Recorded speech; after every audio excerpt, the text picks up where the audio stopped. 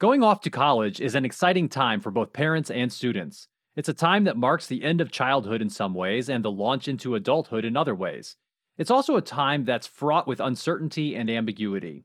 So, in this episode, we explore how new college students can approach their first year and how parents can support their child's new foray into college. Stay tuned and we'll discuss. Welcome to the Indigo Podcast, an exploration of human flourishing at work and beyond. I'm Ben Barron of Indigo Anchor and Cleveland State University. And I'm Chris Everett of Indigo Anchor. For more information, please visit us at www.indigopodcast.com. Ben, I am so excited about this episode. I was filling up my cup of water. I was getting goosebumps just thinking about how, people say this is mundane, but just thinking about how incredible it is that every year, somewhere in the world, are gobs and gobs of people about to go into higher education adventure. That's right. And it's such an adventure, and it's such an essential part of our society and our civilization.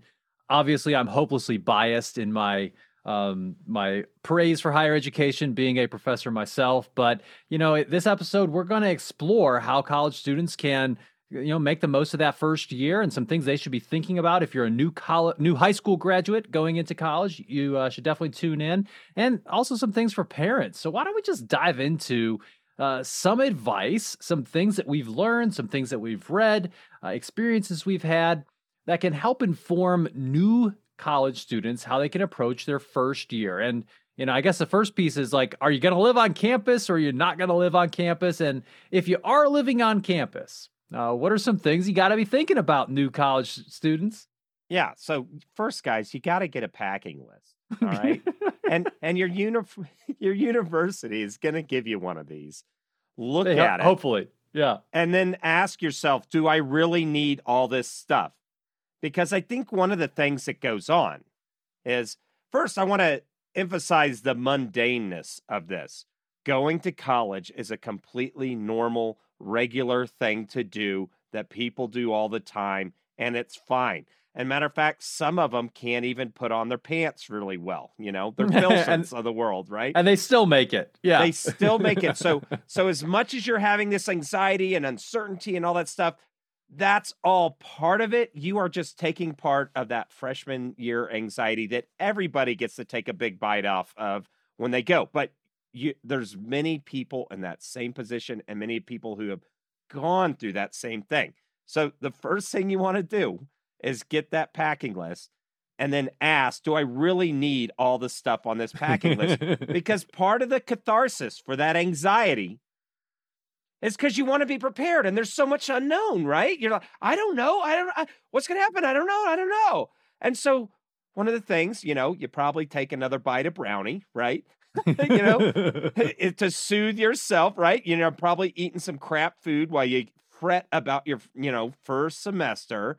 But another thing that when it comes time, because you're leaving the house, right? If you're going to live on campus, is what if I need these things? Right. And you want to be prepared. That's a good thing. And one of the ways that we deal with that ambiguity and wanting to prepare is we take too much stuff.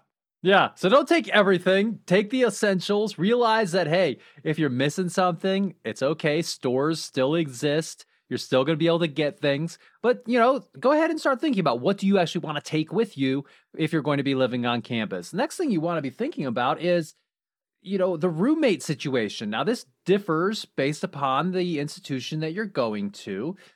Some places, it may be strictly assigned to you, someone or some people with whom you'll be sharing living quarters, or you may have some choice in the matter where you can put in some preferences, or maybe you have a friend that you want to live with. Regardless, you should try to, at some point during the summer before you go off to college, try to figure out who that person is, reach out to them, at least establish some sort of contact. This person may or may not become your best friend, but at the same time, you will be living with them for some period of time.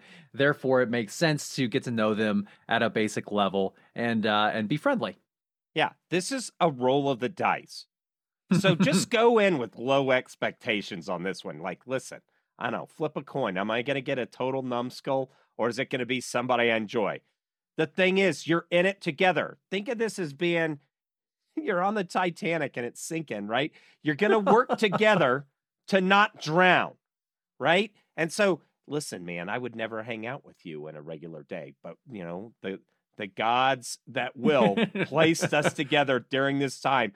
So our goal should be not to drown during our freshman year and to meet cool people that we actually want to be roommates with the following year. You can have, and we use this with our clients, Ben. We call it, what kind of alliance do we call it? This is a collaborative alliance, and you can have that with a roommate. Now, I wouldn't recommend going into that first roommate conversation saying, hey, I would never hang out with you ever under other circumstances, Listen, but we're going to be stuck. To say it. You won't have to say it, because if that's the case, it'll become apparent, right? But the thing is, think about this not as we're going to be the best friends forever. It's tempting in that first blitz of emotion that you have to feel that way, but just realize this is a collaborative alliance to survive freshman year and to meet people, or maybe you want to go to a different dorm building, all that kind of stuff. This is a recon mission for what the rest of your college life's going to look like. And sometimes your recon says, oh, the ground is fallow. Great. So that's the roommate piece. You also want to figure out your meal plan. This is a pretty basic piece. Universities have various types of ways to feed the people who live on campus, and you can purchase various options there. So look into those, get the one that's appropriate for you.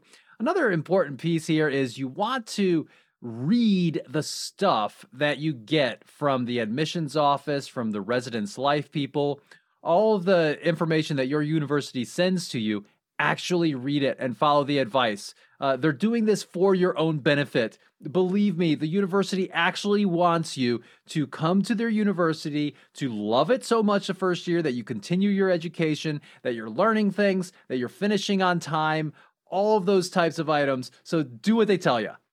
Yeah, and they a lot of the stuff that gets in there is like, gosh, we're so sick of people asking us this stuff, so we put it in a packet, right? And then for you not to read it, it's murder brutal, right? So, here's another one that's kind of practical: is find out what the dolly situation is, because the thing is, sometimes during orientation week or freshman reception or whatever they call it, they don't let you park in front of the dorms because it creates a fire hazard and you can't get the cars around. You may have to move all your gear from a parking lot a quarter mile away, right? So, right. And they'll have like 6 dollies or carts or whatever for 1,000 students. So get your own, borrow one from somewhere that you might, or pack everything into one backpack and that's it. Right. That's all you're taking. Minimal, simple life type things. Right. Right. So just think about the logistics of how you're going to be moving your actual belongings that you have judiciously planned and packed carefully. Make sure you have a plan for how you're going to get those into your new home. And, if you need a little wagon or a little dolly, that might help you. It may not be something you need there, but just figure it out beforehand, because it'll save some. You're already going to be kind of stressed and excited and everything that first move-in day. So that'll be something practical to help you out. You're going to have fall break, right? So if you're really missing something, just have a plan for a shipment or maybe a quick trip if possible to pick up those things. Don't go minimalist. It'll help you focus on making that transition rather than unpacking and setting up your, I don't know, Britney Spears poster or whatever. Right? There's always those guys that have, this is like rooms to go curated. It's everything's perfect. Don't worry about that stuff. You don't have to show your identity through your dorm room. I agree. And you have time to figure those types of things out. Okay, so those are some basics if you're going to be living on campus. Now, if you're not going to be living on campus, I think there are some other things you've got to be thinking about, and this has to do with like where you are living. Let's assume maybe that you are commuting to a university that's not too far from where you grew up. Maybe you're still living with your parents. That's fine. You've got to figure out and have a good, honest conversation with your parents about kind of what that's going to look like. And I think most parents would probably really appreciate that and see that as a sign of maturity. If you say, "Hey, look, mom and dad, I'm this is going to be different the next year. I just want to like clarify expectations about when I'm going to be around, when I'm not going to be around. What kinds of expectations do you have about how I'm going to be behaving around the house in terms of chores that you may still want me to do, or whatever you're doing in lieu of actually paying you legal tender for rent, right? What am I doing to kind of still be a contributing member of the house and have that good conversation? Because something is very different now. You're not in high school anymore. You're going somewhere to further your education. But if you're still living at home, you've got to figure that out. And I think having a good conversation about it earlier rather than later is helpful. This is especially important. So, like, I come from a divorced family, and especially if you have different family arrangements at home, maybe your parents are in a bloody, horrible divorce that's really bad, right? You need to, at this point, I want to give you permission right now to prioritize yourself and your education. And if you're coming from a toxic family, if you're coming from bad relationships, things like those things, if you're coming from someplace that isn't the best place to get your lunch, this is the one time you get to super duper prioritize creating a foundation. Listen, if you feel obligated that you need to go back and help somehow, that's fine. Build your house first because you can't help other people if you're drowning yourself. And a big way, and there's huge amounts of data, if you're fortunate enough to be able to get into a college, go to a college. You're in the top echelons globally already. Just right there, just by doing that. Absolutely. Right. Take care of yourself there and get in and do well in college so you can do well in life. You'll be way better positioned to deal with the shenanigans and you'll be more cognitively developed so you can actually see the right things to do, all those kinds of things. So anyway, just had to throw that out there. Not everyone's coming from a good family, and that's okay. This is a time where you get to move into adulthood. Yeah, and I think being proactive about the approach and the planning for that is a helpful thing you can do as you're moving into this new phase of your life going into college. Another thing is you really need to think about your schedule and make a schedule that's going to work for yourself. And this is especially important because you have more unstructured time, right? In high school, you've got to be there at certain hours. It's much more regimented. In college, it's like, here's when your classes are, and that's about it, right? You show up to your classes, and we'll say, preview of coming attractions, go to your classes. But other than that, your time is kind of your own. You should make time, especially during that first semester, for working on your schoolwork, right? Saying, look, every night between, let's just throw it out there, maybe from 6 p.m. to 9 p.m., I will be studying, I will be working, I will be reading, all of those types of things, because it's not just about going to class and then kind of, I have a test tomorrow, I'm going to study for it. These things require a lot of outside work, and people aren't going to be making you do it, really. It's up to you now. So time management is absolutely critical. And give yourself some grace. That means you're probably not going to be awesome at this stuff right out the gates. And so the first thing is don't take too many classes your very first semester of your freshman year. Sometimes you're going to have you're going to maybe a little depressed and not even feel like going to class or studying that day. You have all these emotions and things you're going to have to navigate. Maybe you got to break up with an old girlfriend that you left back in hometown, right? These kinds of things will require emotional bandwidth. Be kind to yourself by being kind with your schedule. That's maybe right. Avoid early morning classes too. If you can, 6 a.m. class, no go. I don't think there are many universities that have 6 a.m. classes, but there are a lot that have 8 a.m. So another thing that if you're not living on campus that you want to be cognizant of is that much of the learning experience that happens in college, in university life, happens outside of class. And if you're not living on campus, if you're not careful, you could potentially miss out on some of that. So still try to be on campus, right? Still try to be around. Just because you live somewhere else, because you're driving, back to your home or wherever instead of walking to the dorm, you can still benefit from the connections, from the experiences that happen on campus. you can still be around. And I would encourage you to try to build that into your schedule. And this will kind of emerge organically as you kind of move through and see what's available and what you're interested in. But I would encourage you to do that. Right. And so, while you're figuring that kind of stuff out, one of the things that a lot of people are doing right now, because the student debt load is high, right? And maybe you just don't, you didn't get a full ride scholarship or something like that. You might have to work while you go to school. And so make sure you're super realistic about that. If you can get into work study, that's great if that works out for you. But Ben, like you've had some experience with students working and stuff. Sure. So I've had students both, I mainly teach graduate students, but I've had some classes that I've taught with undergraduates. And even there, both at my prior employer, Northern Kentucky University, and at my current employer, Cleveland State University, you'll many times have students who are working, and that's either to support themselves while they go through college, or just to make money and get experience. I've come across students, though, that sometimes will have a full-time job working 40 hours a week, and they're trying to take like 5 or 6 classes a semester. It is impossible because of just the time constraints to get the most out of those courses if you're really trying to do that. It's not going to work out well for you in the long term. So really try to be realistic about how that's going to work out for you. Realize that some courses may take more of your time than others, but all of them will take a significant amount of time outside of the classroom. Just because you're in class for 3 hours a week doesn't mean that that class is only going to take you 3 hours a week. In fact, it's going to take you quite a bit more outside of class to be ready to read all of those types of items. So be realistic about it. Plan your time accordingly. And it's okay. If it takes you a little bit longer to graduate, when you go to employers for the first time, oh, you were in college for 6 years. That's right. I was working full time.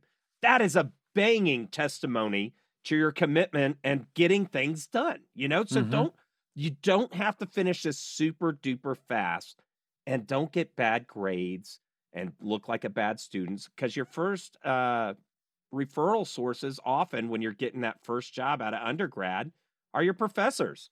Filson does a good job. Filson was a great student, or the networks that you get introduced to. Right. Another practical point, if you're heading off to college this fall, starting off for the first time, is go to orientation. Most universities and colleges that are worth their salt, have some sort of program. Maybe it's a couple days, maybe it's a week, maybe it's a day in the summer, something to get you oriented towards what you're going to experience. And this will be full of probably some fun things where you get to meet some other students, but also you're going to get some good advice on just practical nature of what you're going to be going through. So go to the orientation. Along with that, there are going to be a whole bunch of other campus resources that you need to get familiar with and you need to actually use. Things like the writing lab, the writing center, right? If you're not that good at writing, there are places at most universities where you can get some individualized tutoring on a writing assignment, and it'll be invaluable for you, especially if you do that early on, because then if you really learn, oh, well, these are some things that I need to work on with my writing, and here's how to fix them. Do that early on in your freshman year, and then you're probably going to be pretty good to go as you move forward. So do that, and as well as any kind of other tutoring or study support systems that are out there. With how expensive college is, it's always amazing. Hey, you're paying for the whole college, but you're only utilizing class? What about the workout facilities, the writing lab, the free tutoring, all of this stuff you're paying for? Guys, you should be using it. And it also reminds me of like the Disney movie Pinocchio, So sometimes you'll see older classmen, right? Juniors, seniors, right? Saying, oh, yeah, we got you're a cool freshman. Come hang out with us. Miss your orientation stuff. This is like, so when Pinocchio, they go to Jackass Island, right? And they smoke and they play games all day and they turn into donkeys rather than real humans. Watch out for those bad influences that will be there in your freshman year. Oh, I'm in the cool kids group. Oh, they want me to join a fraternity. Oh, they want all this stuff. Don't be that donkey. right? Become a real human. That's what that Disney movie Pinocchio is about. And this is your first time to avoid Jackass Island and do something good with your life. That's great. Another thing that you want to do, and I would advise anyone going into college to do, is to intentionally try to carve out ways in which you can get involved in campus life. So, regardless of whether or not you're living on or off of campus, there's a lot of learning that happens there. And these are the social organizations, right? Just meeting people, other types of clubs, campus organizations that exist, professional organizations. Maybe there's something for your academic discipline. Sports that you can get involved in, intramural sports, playing, ultimate frisbee every, Tuesday at whatever time. I mean, those types of things can be beneficial. You get to meet people and kind of broaden your horizons. Other service or religious organizations that exist on campus. These can also be great ways to make connections, to figure out more about yourself and about life and just have a good time. And you're leaving your social circle behind. Right. Right. And that's part of what makes college so amazing. That's part of it.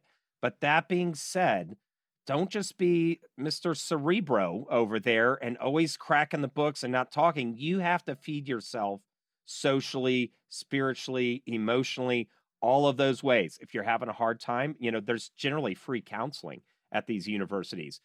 Go ahead and get in a few therapy sessions just to make sure you're calibrated. You don't have to be really in the depths of despair to just check in with a therapist to make sure that you're calibrated. But think of the whole person approach here to your education. Yes, you're going to learn some cool stuff, but you also need to take care of your emotion and emotional well-being. And the other piece, Ben, we were talking the physical well-being.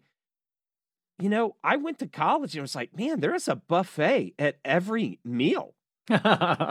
All you could eat buffet. if I want pizza and ice cream for breakfast, I could probably have it, And this is not, don't emotionally eat yourself into the freshman 40 or 30, Right. more than the freshman 15 or something, right? There can be some changes, but get plugged in with eating right.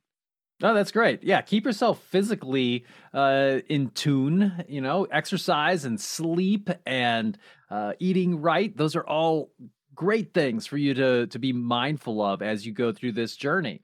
We mentioned a few different areas on campus, some different resources already that you need to be familiar with, but a few others that you should be familiar with and really get to know are places like the advising office. So some universities or some colleges will do this centrally, right? Where there's like a group of people who do advising. They help you understand what courses you need to take next and those types of things. Other universities actually have professors who also do advising, and you might be assigned to one of them. Regardless, figure out how it's done at your institution and make use of it. Make use of your residence life experiences, right? So if you're living on campus, there's going to be someone, usually an upperclassman of some sort, who is in charge of helping keep good order and discipline, so to speak, in the dorm. I did this for my junior and senior years of college, and it was a phenomenal experience, a great learning experience for me, but also interesting to try to help develop and help everyone around me. So get familiar with those resources. The registrar, that's how you sign up for classes and order your transcripts, those types of things. We mentioned the counseling center, tutoring resources. All of those different things are part of what your institution has put in place because they want you to succeed. They want you to succeed, right? One thing that universities are oftentimes measured on is what's called the 6-year graduation rate metric. So, how many of their students are sticking around and actually graduating within 6 years, right? And they want you to finish. They want you to move through academically, financially, etc. So make use of those resources and be familiar with them. Yeah, this is so important. Another thing on the RA situation is the RA is not just the Gestapo that keeps everything straight in the dorms. Make a good friend out of your RA, because if you have roommate problems, maybe you drew the short stick in the lottery of roommate selection, he can be there as a resource to help you navigate some of that conflict and those kinds of things. Also a good resource for getting you plugged into the broader network. So RAs, they're amazing people. They don't get that position being a numbskull, right? So make that RA your ally. That's great. You also want to try to understand and get used to a different set of rules for how the game of education is in college versus high school. So things are different now regarding your classes and your professors. And one of the biggest things that I would recommend to new college students is for them to realize that they need to have a different mindset, right? It's about you, right? It's about you going after the learning. It's don't expect to just be spoon fed everything, right? Develop those high quality relationships with your professors early on. It's going to yield benefits for you, right? And one beautiful thing about the way that most college courses I've been around for decades is that they professors create something called the syllabus. It's an outline of everything that's going to happen that semester, everything you're going to need to read, everything you're going to need to do, a schedule, and that can help you kind of schedule your time as well. It's not a surprise, kind of what's going to happen a lot of times in these courses. Yeah. You're driving your education, which should be why you're there in the first place. Yeah. I need to get this paper so I can just make more money. Yeah, I know a lot of people like that, and some of them do okay. But this is your time to really go grab life by the horns and learn all the cool crap you wanted to learn about. It's out there. You're like, man, I want to know about, the epicuritic theory of the universe. Okay, I'm going to take some courses and get some reading on this. Now, the thing that can drive, because the class is just the minimum, right? That's the minimum bar. Get to know your professors. They have PhDs and a lot of research time under their belt. So if you're interested in something in class, you can go. I did this all the time. My professors would give me reading lists. Hey, I'm super interested in that. Where if I want to go find out more that's beyond the class, would you like me to read? And they'd make reading lists. And I did so much reading outside of class. It was curated by these really smart professors. It was awesome. I probably learned more outside. The classes were good, but in dialogue and doing guided readings from my professor than I did actually in the classes as a whole. That's great. And one easy practical thing that you can do as a new student to get to know your professors a little bit is to simply visit them for a short period of time in their office hours. So professors will set things called office hours. It might be something where you need to set up an appointment with them, but they're happy to do it. They're required to do it most of the places that I've been around. So just set up a time and say, hey, I'd like to come by and just introduce myself. I don't know of a single professor that'd be like, no, right? I would personally be like, all right, that's pretty cool, right? Somebody just wants to come by and say hi.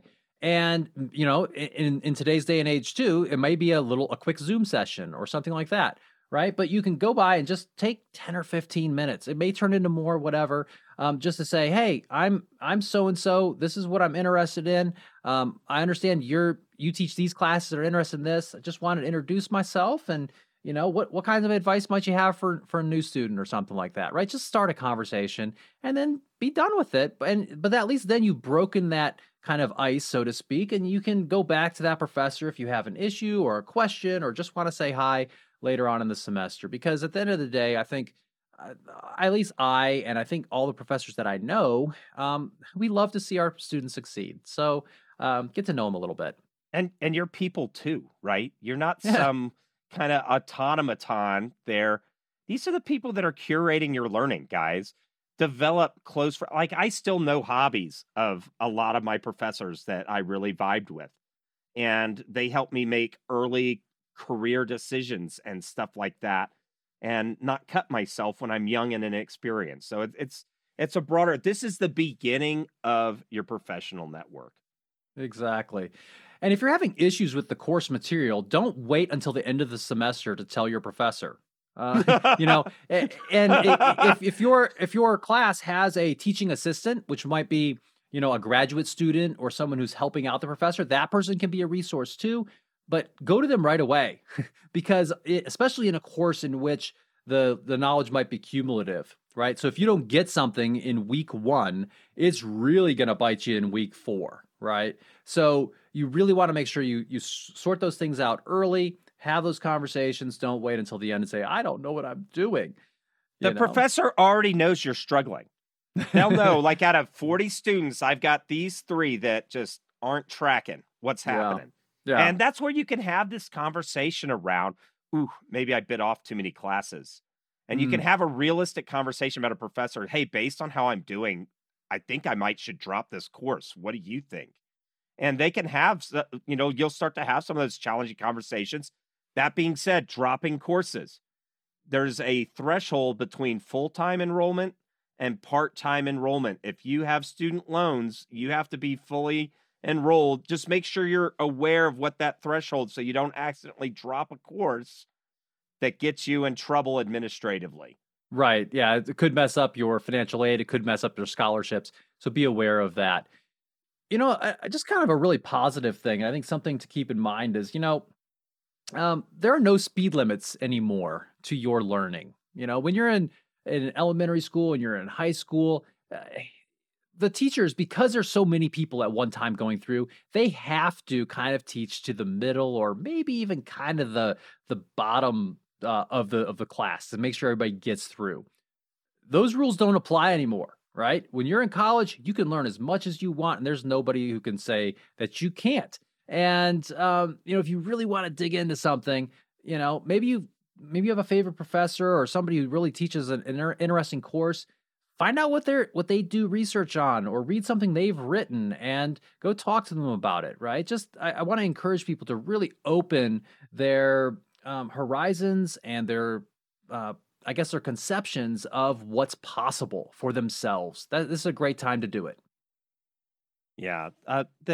The speed limits thing's amazing. And so think about that. If I could, what would it look like? If I was really going fast in my education, what would that look like? And then do those things. That being said, there's no shortcut to real learning. Mm-hmm. People are going to expect you to know some stuff once you come out of college. One of the questions I like to ask, somebody that doesn't have any work experience that just came out of college, or maybe just, a basic job kind of work experience, is, hey, tell me the coolest thing you learned during college. You got out, you were there 4 years. What was the coolest thing? It doesn't even have to be related to class. And I can't tell you how many students are like, and it's not going to work here, is my view. Like, if you can't speak to the 4 years of your college and say, you know what, I didn't learn a whole lot, but there was this one awesome thing that changed my life, you're just not engaged. But that being said, the no shortcuts pieces is no cheating. Do not cheat. We see this over and over and over. And I've seen, even in grad school, some people that did some plagiarism stuff. Yeah, here's the thing. So it may have been common in your high school for people to cheat, either, looking off of people's papers or trading answers somehow, electronically or otherwise, or maybe plagiarizing, copying stuff down and putting it as part of a paper. The thing is, in college, if you do that kind of stuff, it can get you kicked out, right? That's not something you want to have happen. And try speaking there's to that a whole in a job process interview at any university for how this works in terms of, the process for violations of academic integrity. Get familiar with what's going on with the academic integrity policies at your university and follow them. Don't even think about violating those. It's better to get a bad grade on a test than it is to get a 0, which is usually the minimum that a professor is going to do to you if you cheat on an exam, for example. Furthermore, there's some increasingly effective types of software to detect plagiarism in papers. When I assign papers, it automatically goes into a database that then marks up it highlights, literally, I can see it on my computer screen. It highlights matches between your paper and papers that have been submitted elsewhere, other websites, all over the place. And I can very quickly, this is a 63% match with outside resources. This might be a problem. And I can go in and I can see what's going on. Sometimes it's something that doesn't matter. Sometimes it really does matter. And so don't cheat. Don't cheat. Don't cheat. Yeah, imagine trying to explain that to an employer. Hey, so you're at this university and then you weren't anymore. What happened? Oh, I'm a filthy cheat. There's no good. There's no way to paint that pig, So don't do it. And on the social front, be social, but also be careful. you now have all the rope in the world to mess up your life, right? Yeah. So booze, like, that's super commonplace in a lot of campuses. Like, you need to do some research about unit of alcohol versus time, right? If you didn't Yeah. grow up in a family that drank, you just need to get some education around how the booze thing works, how field sobriety and driving. Oh yeah. I mean, a couple things I would just if I were talking to my own child, I would say don't drink. I would say especially don't drink and drive. Be very careful whom you're around if there's drinking going on, right? Because bad things happen when college kids get drunk together. I had an honor code that I had to sign at my university because they didn't allow drinking. And that's Yeah. fine. But if you're under the age of 21, In the you United should not States. be drinking, right? In the United States. Now, do kids do it? Yeah. Are they Yeah. drinking in high school? Yeah. Do they have fully developed executive functioning in their brain? No. No. And so that's a cocktail for life choice limiting decisions that are just bad. Yeah, there's just a lot of negatives that can come with it, right? In terms of risks to your own health and safety and the ability to make good decisions. So be very careful with alcohol and other substances. Another thing to be careful with, credit cards. The credit card companies love to get college students signed up for credit cards. They may offer you a free t-shirt even to sign up for a credit card. That's not necessarily a reason to get a credit card, because if you get that credit card, you start using it and using it unwisely, you can start to accumulate credit card debt, which is a very, very ugly thing and can escalate very quickly.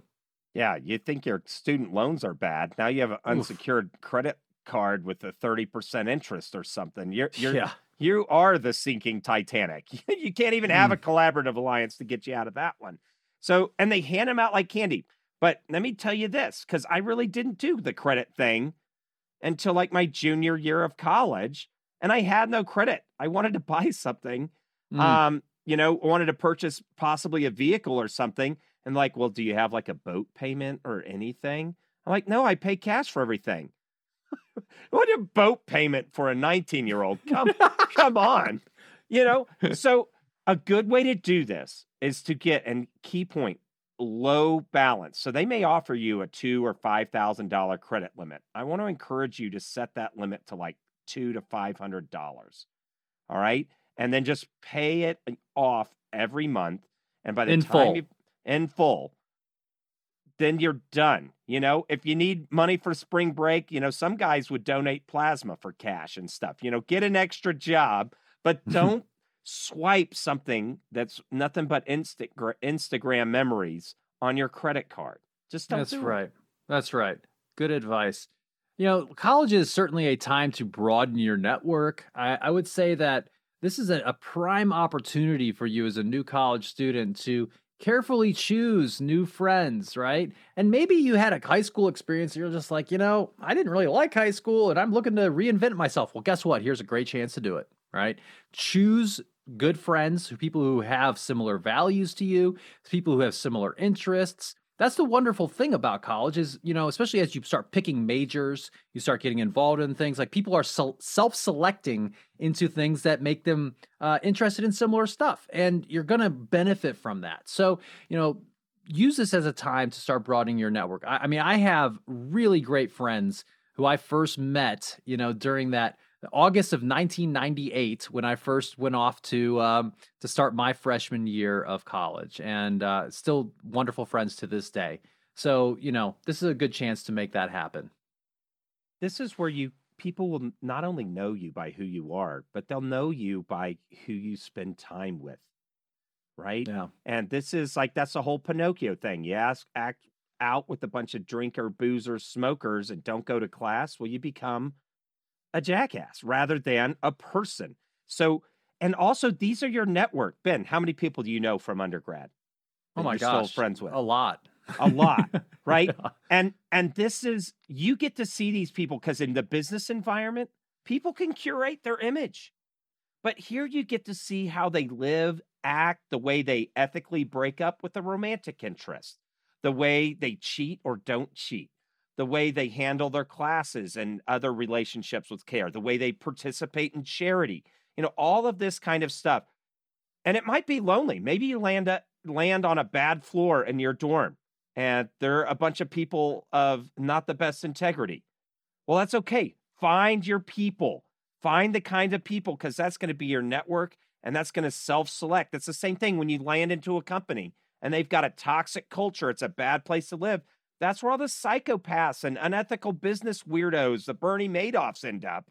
It will curate and save you from dealing with these bad situations just because nobody in your network would do that. Nobody, Right. Ben, how many inside traders are in your network? None. Right? Because that's not the kind of people, right? That's why I want to hang out with Ben, because he's a good guy. I want good guys to win, right? Yeah. So, another thing that you want to keep in mind as you're starting your first semester is go to your classes. Like, this may seem obvious, but it may feel kind of optional, and other people around you might be skipping their classes, but especially go to those first classes. You may not want to buy your books right away just because they can be rather expensive, unless your instructor has, contacted you and you have a really good idea of which books you definitely need, and you know that they're going to be used in that course, and that's all up to date. Then you can go ahead and get your books.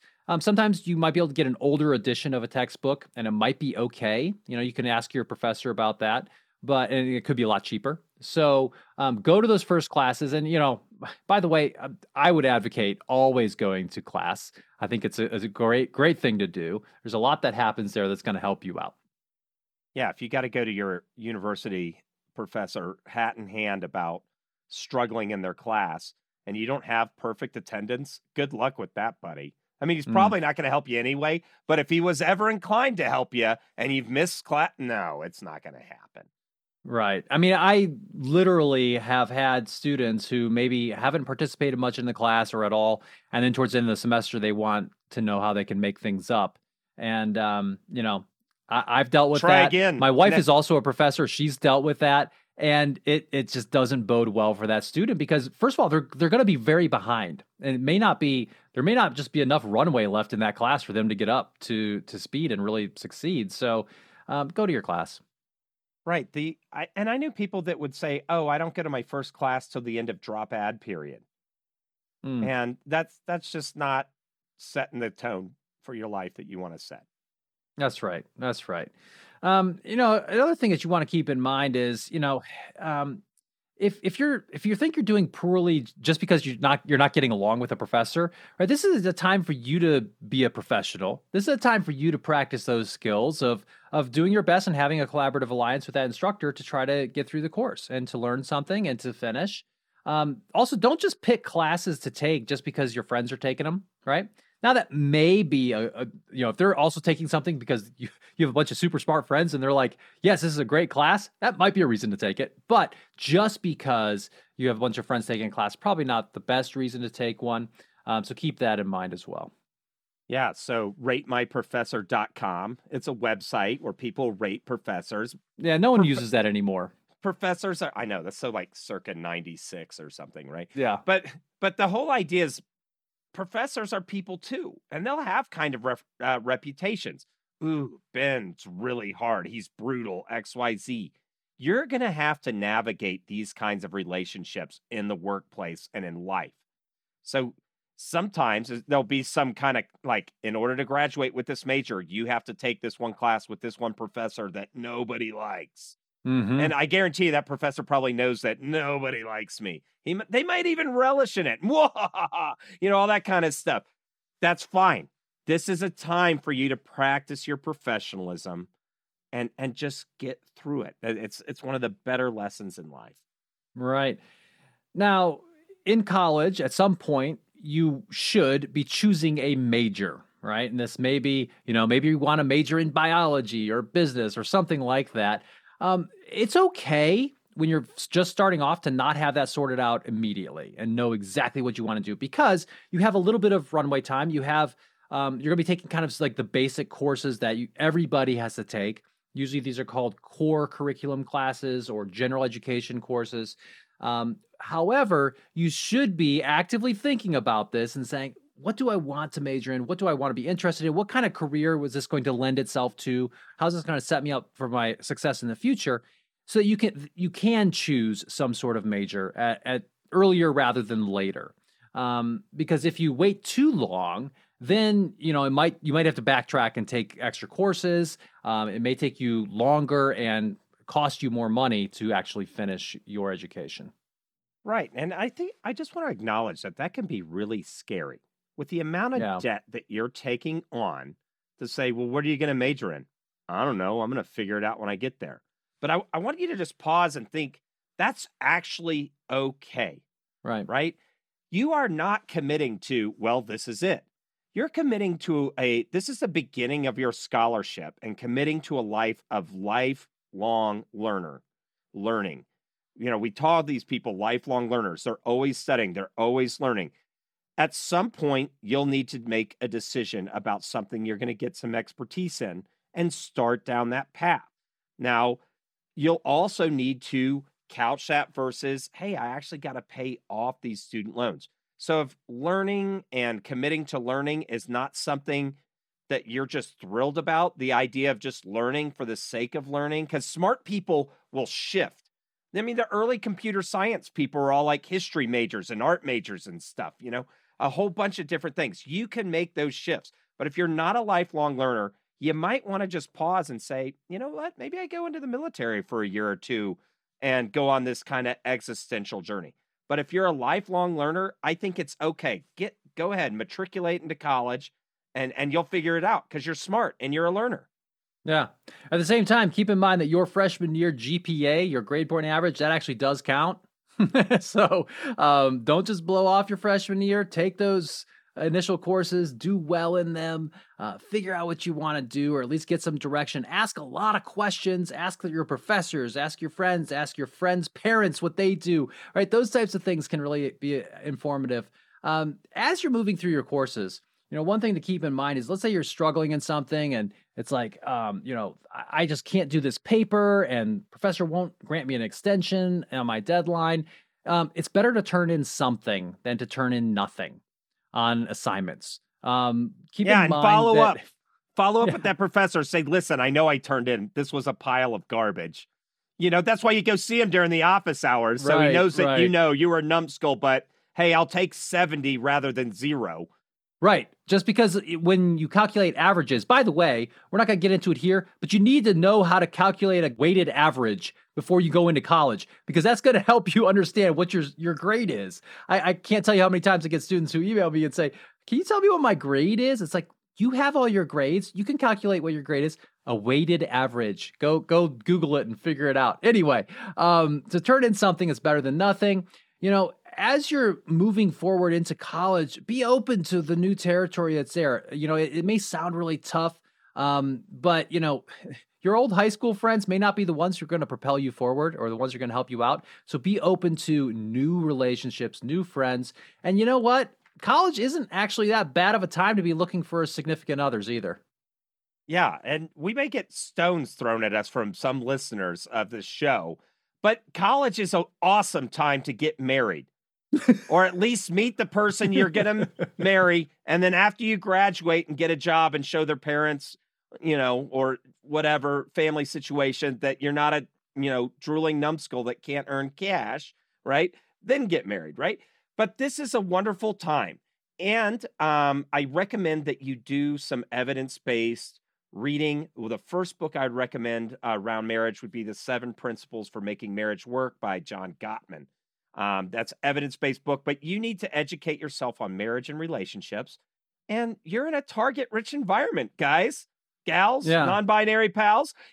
Get out there and date, meet somebody you might want to do a solid life with. Because if marriage is for you, I mean, getting married and staying married is one of the best things you could do for your physical, mental, and emotional well-being, and also for your lifelong wealth. Yeah, that's very true. It's very true. So keep that in mind. I'd also recommend that, especially during that freshman year, start to be even more careful about your social media. Remember that you're building this record that could very well follow you into the future. And, don't do things that even if someone were recording you would get you in trouble, but just be careful about the stuff you post. Be careful about what you're sharing. Be smart about all of that. And one thing, that my dad actually said to me when he dropped me off at college is something along the lines of, this is a time for you. This is your job now, right? And I get it that a lot of people also are working full time and maybe taking classes part time or full time or trying to balance it too. But if you're in a situation where you are full time in and you're not necessarily working at the same time, right, this is a time for you to really be selfish, actually, in a good way, and develop yourself.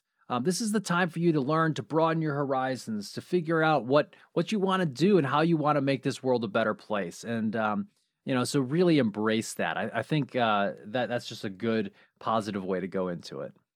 And in the line of being careful with social media, broadening your horizon, not being a giant boozer when you're underage. Like at 18, you're now an adult. And legally. So if you post something on social media in 6th or 8th grade, okay, he's an undeveloped little kid, right? But as an adult, you're like, why is this behavior at age 19, 20 happening here? Right. And, there should be this is when you're going to polish up and finalize these character and integrity issues and telling the world who you are and who you want to be. Awesome. So let's pivot now. We've talked a lot about kind of advice for students, people who are going into college for the first time. Let's talk a little bit now about parents. And obviously there are books written and, much ink hath been spilt on this topic of how parents can support their children. But let's talk a little bit about some basics here. And I think, one of the first ones is this is a process of letting go. So, don't be a helicopter. Don't be a Klingon, as you said, Chris, as we were talking about this episode. Save being the Klingon for the Star Trek folks, right? Be there for your kids, but don't harass them by phone. Don't try to be there for every single moment. They have to figure things out for themselves now. Yeah, and this is a time for you to turn towards yourself and model the growing up behavior for your student, right? So if you're freaking out or like, well, I just need to. It's been 2 hours and I haven't heard about how they are, or whatever it is. You may need to do some research and reading and some catharsis and self-care, some therapy. We've got a list in the show note of 20 books recommended by the University of Michigan for parents on navigating this change. Everything from relationships to finance to, that kind of separating kind of process. As a parent, you need to model that weaning away process for your student. That being said, there's whole psychology books written on family of origin issues. If you have family of origin issues that might be impacting your student, you are the adult first. You need to sort and manage them yourself. So that means if there's some conflict in the home unit, you need to kind of keep that shrapnel from affecting your college student and manage that as the adult and head of your household. Right. Kind of a practical thing, and this has not happened to me actually, and but I have heard of it happening to some other colleagues, some other professors, is don't contact your child's professors directly. Don't. So first of all, if you have not signed a legal release, they can't even acknowledge whether or not they have your kid in class. So it's just not going to bode well. Don't do that. At the same time, be there for your kid, right? Recognize that this is a time that is fraught with uncertainty and ambiguity, and they're going to have some anxiety. So be supportive to your kid as they're starting to go through that and help reassure them that it's going to be okay. Right. Some of that might be also being very available for them, but not available all the time. If you have a standing golf game, keep your standing golf game. Oh, I called mom. Mom's at golf from 2 to 4 on Thursdays. I'll have to wait and call her after. These are the kinds of things where you model that separation and that professionalism that you want to see your kids have. But listen to them. If they're feeling anxious, create a safe spot for them to say, actually, I'm really nervous about this test. and let them know. Like, so if you read some of those books, you'll be able to speak with authority. Hey, by the way, I was anxious when I was a college student. I bet you all your peers are anxious right now, no matter what they show on the outside. Yeah, yeah, that's right. And that's true too. Another thing is just be knowledgeable about what the particular institution that your child is at has in terms of resources, so you can direct them to them. It's junior year, it's senior year, and you're trying to think. And I'm jumping ahead here, but you're thinking about careers. Have you visited the career center to understand these things? Oh, you're having some, issues with stress management and so forth. The counseling center is actually really good at your institution. Here's the contact information. Try to help them with those types of items by being knowledgeable about them yourself. Another thing is, stay engaged with what they're doing without being overbearing. Know what classes they're taking. Ask them about them. If there's a parents' weekend or something like that, show up if you can. Those types of things can really be supportive and helpful for your student as they go through this first year. Now, I'm thinking of one person whose parents didn't show up at their college event, and they still remember it to this day, decades later. So exactly. And they may say, "No, I don't really want you to come," but they don't know. You're a parent. You just go. It's mandatory. That's the one time you do get to be annoying to your student in the classroom environment, right? That's right. Most universities and colleges have some sort of guidance and information for parents just on their website because, frequently asked questions and forms and other types of things. I put a link in the show notes to the one that we have at my university, at Cleveland State University, so you can understand that a little bit and get to know what it looks like. Seek that out. Use it. It's there for you, right? And along the way, hey, as a parent, it's not a bad idea to kind of get to know maybe some of the other parents that are around. If you're, for example, maybe your kid makes good friends with somebody, getting to know those parents a little bit, exchanging some contact information, not a terrible idea. Like, don't be weird about it. But I think, this is a time for you're navigating something at the same time as these other people. And that can be a nice resource. I know that, for my undergraduate institution, we actually would have these when I was an alum. So as an alumnus, we would orchestrate these new student orientation types of days where people who were going to that university from our general area would just come over to some alumni's house, and we'd all get to know each other a little bit. That's really great, right? Because people, need those connections, they need those resources, and it can make things a whole lot more fun. Yeah, absolutely. Yeah, this is all about broadening and shifting your social supports to set you up for success in a new environment that you don't know much about. All of those things are good, and it makes life sweet. Now, here's another pragmatic piece of advice. Remember, your kid is 18 and legally adult. But as somebody who's ingested plenty of new young privates into the Army, Ben, you've met tons of young new sailors, right? Mm-hmm. Their brains are not fully formed.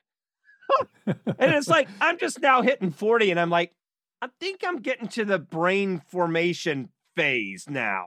Like, so they're gonna do some dumb things. Coach them through those dumb things. I wouldn't bring them because we do want them taking risks. We just want them to, it's like, hey, listen, you're out here taking risks, new things, new stuff. Are you taking smart risks here? Right. Is that, oh, well, you went ahead and asked that girl out, great, good on you. It was a disaster. Okay. But, dumb things like cheating and that's some of the things you might want to emphasize. Like, hey, listen, you're going to make dumb things. You're going to make mistakes. That's fine. There's no mistake that's not recoverable from, even cheating.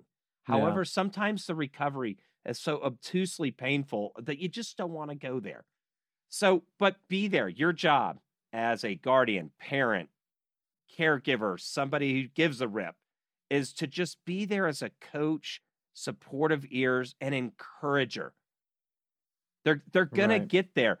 I think I've heard this tradition actually, Ben. And do you have this in the Navy? I think the Air Force Academy does this, where they celebrate the guy that graduates last in the class. I mean, I think that they might do something like that at the Naval Academy. I did not go there, but I don't know. And it's funny because you look at the people that graduate last in their class. They're the bottom line numbskull. And they go and do banging, amazing, super duper awesome things. I had a lot of stuff I had to sort out in my undergrad, reality. So my GPA undergrad was actually not that great for a whole host of psychosocial reasons during that time. Um, my grad school was awesome. And I'm doing great things right now. I'm totally happy. So don't get discouraged. The focus needs to be on coaching, loving, and learning. That's where you need to be as somebody supporting a new college student. That's great. You just want to encourage those kids to make good friends, to make good decisions. So I think let's try to kind of start to wrap this up with really some hope and with some joy. You know, just thinking about this episode, we were just relishing in the thought and the hope that's embedded in kind of this whole idea of how we really in this world need educated, thoughtful people. We need them to lead our countries, our organizations, our families. And, if you're headed off to college, you are embarking on that noble journey. And I just think that is so exciting. Yeah, it's the sweetness of everything that you want to do as a person. Yeah. This is the grand adventure. You're launching. Was there a movie Failure to Launch? This is not failure to launch. So even if you're the last person, first of all, if you've darkened the door of a university, you are in the top percents of our country and in people globally. If you finish a year, it keeps going. My goal and exhortation to everybody is let's just get in, hold on, finish, just finish. You'll find out where you are. Like I'm no Stephen Hawking's or anything like that. I'm not a physicist that comes up with theoretical concepts. It's okay. This is just part of it. It's a tool for you, and it's the beginning of your adventure.